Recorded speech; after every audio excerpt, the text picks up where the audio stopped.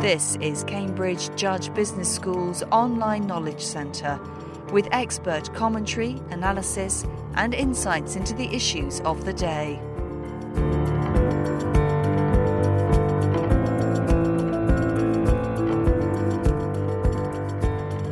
Reward policy is increasingly complex, impossibly technical, focused on too few people, and has serious unintended consequences.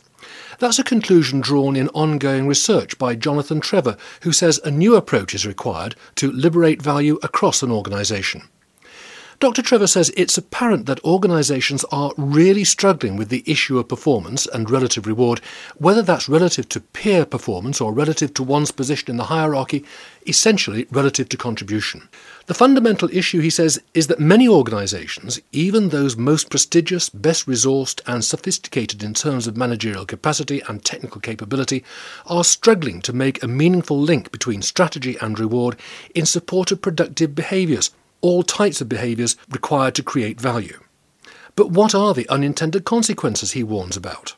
If you think about the whole basis of reward, which goes under a number of different names, new pay, strategic pay, pay people right, or this various movement that's emerged over the past 20 years, it's all about aligning reward with strategic priorities to encourage employee behaviours that are productive or complementary to the direction of the organisation and how it intends to create value. And yet, if you actually look at practical reward outcomes, i.e. what the employee outcomes are as a result of the reward systems that organisations are using, they're often very far removed from what's intended, certainly what's desired strategically. And of course, you can look at various examples within media, and reward, fantastically for a researcher, is in the media every single day. It's extremely topical. But that aside, actually just looking in a very applied way to what companies are doing, it's very obvious that reward for very many companies isn't working. And the question is why, and indeed, so what? And to answer your question, the so what is a very profound one. Quite aside from generating engagement, positive climate, generating discretionary effort on the part of employees, which is to say aligning their interests to those of their organisation, their employer, and encouraging them to actually take ownership for the fortunes of the company as they see fit from their particular position within the organisation, whatever their function or role or indeed level in the hierarchy. In fact, we see often examples, widespread, of it producing precisely the opposite, which is to say pervasive, abundant and often very difficult to resolve conflict. But far more dangerous than that is on a very discrete basis, employees withholding that discretionary effort, actually being in conflict with their organisation, but in a way that's discreet and therefore invisible to their employer. So therefore it goes unchallenged, unnoticed, and there is very little remedy for it. And so conflict manifests itself in the form of withholding of discretionary effort, not going the extra mile, actually being disengaged, feeling disempowered, a lack of morale, a lack of motivation, all of which are manifest of perhaps some form of breakage in the psychological contract between employee and employer. And that is a profound issue, because actually it's now far more difficult to remedy that than it has been in the past, where we collectively negotiated pay. Now we do it on a company-by-company basis, where pay agreements spanned entire employee groups, even across entire industries or geographies. Now it's almost on an individual basis. So in a sense, the conflict has moved down from a high level, a macro level, down to a very micro level. And the conflict is discrete, but it's ever present. And the presence of conflict absolutely can destroy value as much as we believe paying people right can create value. Where does talent fit into this equation? Well, talent is supreme. That's the thing. The source of creativity, innovation, productivity, change in the organisation, knowledge, learning, really stems from human capital. Not simply human capital, but human capital combined with other forms of resource within the organisation, including organisational capital, the means through which we capture information in terms of routine, procedures, policies, structures, but also social capital, the means through which we transfer knowledge and learning throughout the organisation through relationships and networks. But human capital is hugely important, particularly for organisations competing or wishing to compete in the knowledge economy, or indeed in any aspect of business and industry that is moving away from the commodified end of the innovation S-curve, which is to say moving into exploratory behaviours, exploring new business models, exploring new product domains, innovating, not simply producing product in a way that's commodified and cost sensitive. Why has reward become so complex at a time when organisational structures, and I've heard you say this many times, are becoming flatter and less bureaucratic? Well, that's a really interesting question, and I think a question that deserves attention from researchers, and certainly one that I'm particularly interested in. And there are a number of potential theories, but certainly the nature of work has become more complex. And in a sense, that's had a knock-on effect on reward and how we seek to generate alignment and motivation and commitment and indeed competence around the work that we require of our employees. Fundamentally, the environment is more complex than it has ever been. It is more fast-paced. It is more certainly widespread. Change is more widespread within the environment than ever before. And this complexity and the speed of changing the environments, changing customer demands, a more sophisticated demand from customer in terms of product integration, service, customization, for example, globalization, demography, shifting patterns.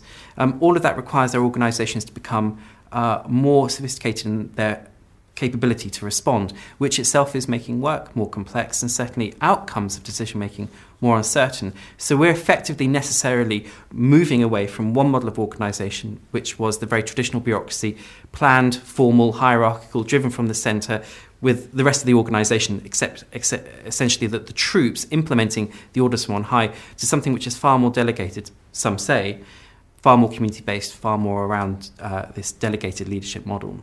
To cope with the complexity within the environment, has reward kept up with those changes?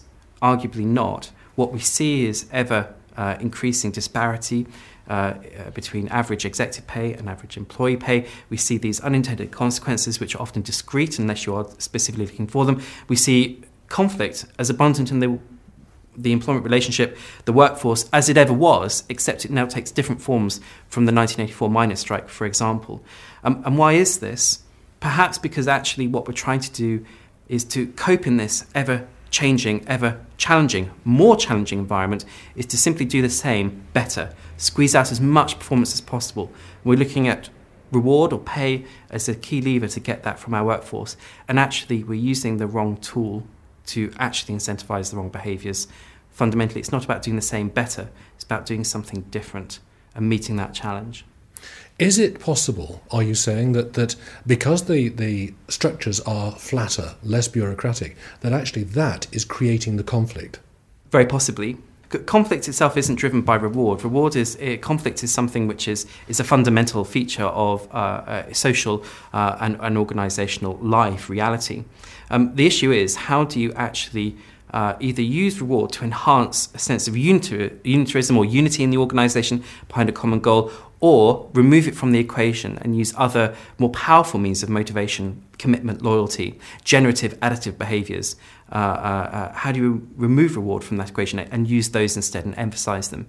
A lot of the research over the last decade has actually said, you know what, top talent are not as financially interested as we think they are, as we presume that they are. Actually, what matters most is respected leadership within the organisation, a clear sense of vision and purpose, and agreement to that, having the opportunities for development, the opportunities to contribute, ultimately the opportunity to make a difference. In view of what you've said, what are the prospects for the future? To look at the future, let's look at where we've come from. And never before has reward been so individualistic, so performance-based, so much about placing employees in competition with each other in this individualistic tournament of incentivisation. And I wonder whether that's right. I wonder if the prospects of the future are actually, what does reward look like in this future organisation that is post-bureaucratic? And I think the key challenge there is actually, it's not about individual contribution and how that sort of in aggregate helps the organisation in terms of its performance. Reward has always been about getting people to do the right thing for the organisation and for themselves. And how we've sought to do that has changed. And I think going forward, it won't be about individualistic, competition-based reward. It will be actually about how do you support community-based working? How do you get individuals within the organisation to place a collective interest beyond their own personal self-interest in the absence of hierarchy, structure, rules? Get them to actually want to do the right thing, not for themselves, but for the community as a whole. So again, reward is just merely a proxy, I think, for social organisation. And this is a really exciting time. Jonathan Trevor, thank you very much.